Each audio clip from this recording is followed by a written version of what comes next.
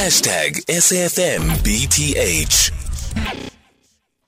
One of the issues that we have, at least in South Africa, in looking at what has happened to our rail network, and also which in turn has had a major impact on and seen trucks going on different national highways and the stresses that has caused, it's raised a lot of questions around the future of rail in the country. But if you look across the border, Namibia and Botswana are busy with a multi-billion-dollar railway project that will link Botswana's rich coal fields to the Namibian coast, and assess also what we need to assess is to what this means for our country's ailing Transnet freight rail. Dr. Leaza Jernberg is an independent researcher and consultant in geopolitics and international security, joining us now on the line. Dr. Jernberg, thank you very much for making time. Good afternoon. Good afternoon to you and your listeners. Thank you for inviting me. Before we bring it back home and what it means for us, the project itself, Namibia and Botswana, this multi-billion-dollar railway project, please do share more. So it appears to be a major project that has been in the planning for a long time, initially conceived in 2010. It gained some life in 2015 when they created a joint office to forward this project and to gain momentum with it. It is expected that they will open in 2024 for official bids, but in the meantime, they have been approached by a number of international companies, but also by a number of countries, such as China and India, as well as the United States, to look at how they can facilitate this process. Obviously, they see value in creating this rail line. It will connect, as you mentioned, the coal fields on Botswana, but not just the coal fields. Also, Botswana is incredibly rich in diamonds. And also it is increasingly found in copper. And so it will be all of these minerals that will then go across the Kalahari and will land up in Walvis Bay where it will be exported. Now, this also links into another planned development, which is to expand the port of Walvis Bay, which the Chinese have been linked to, and the creation of a deep water port.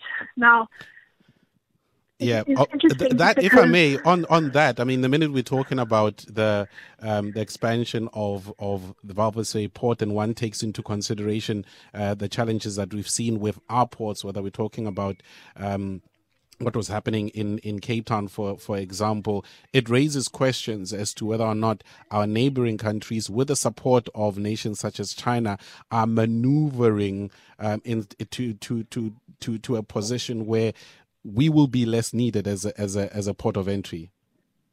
Absolutely. I think South Africa has for many years prided itself on its network of transportation, whether that be rail or road, and also our ports. And for many years we've sort of placed ourselves as this gateway into Africa.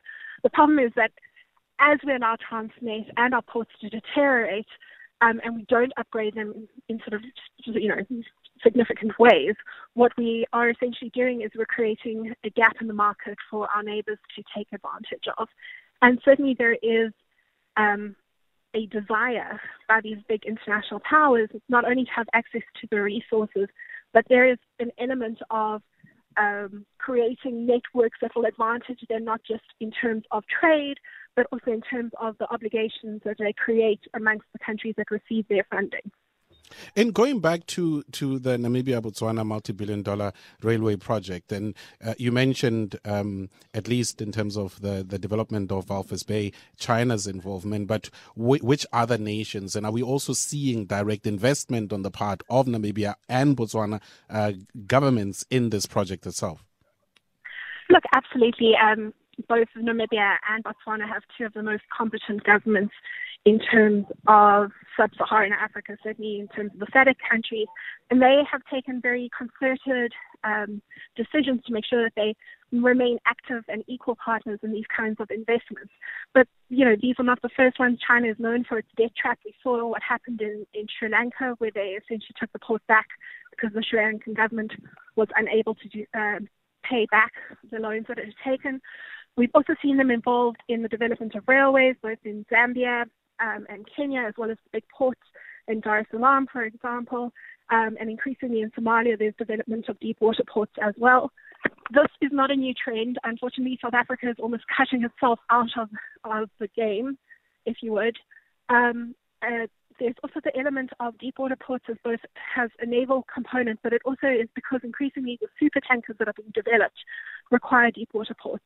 And South Africa's ports will not, without significant investment, be able to accommodate these deep water tankers. So in that regard, international companies and international countries, and I say the two together because in some cases in China, for example, it is hard to see where the company stops and the state begins.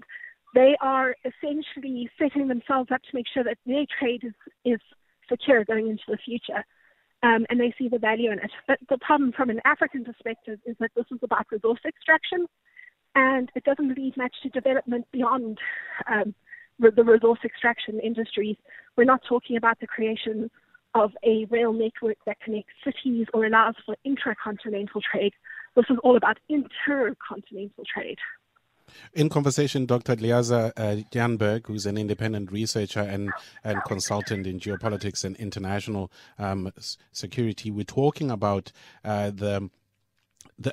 what really, and something that I've always questioned myself on, major rail network for the interconnectivity between countries in the region. And here we have this project between Botswana and Namibia, the Trans-Kalahari Rail project we're discussing. But in bringing it back home, Dr. Jernberg, is it the failure in leadership? Is it the failure in planning? Not South Africa really lagging behind when it comes to such infrastructure projects, when it comes to at least putting together a way to recover from the unfortunate reality of the infrastructure that has fallen apart over the years. And it doesn't seem like, at least for now, that there is a plan, because such a project could easily be a three-nation project somehow, where South Africa is included in this, including Zimbabwe, making it a regional project. But what's happening in our country? I think our country has, unfortunately, a long run sort of ignoring our infrastructure. We took it for granted that our electricity and our infrastructure was the strength of our nation, which it was in the early 2000s, for example. But the problem is that we were investing money elsewhere. And then gradually what happened is that it became about governance and corruption. And so what was delayed maintenance in some cases and delayed projects while funds were redirected has now become sort of a chronic dismantling of these precious resources, and certainly a failure to develop them further. And it's going to take major anti-corruption moves as well as major leadership to put us back on a path. And I think also a rethinking of our place, not just in the world, but specifically in SADC. We've always placed ourselves in foreign policy terms as this gateway into Africa, this leader in the SADC region.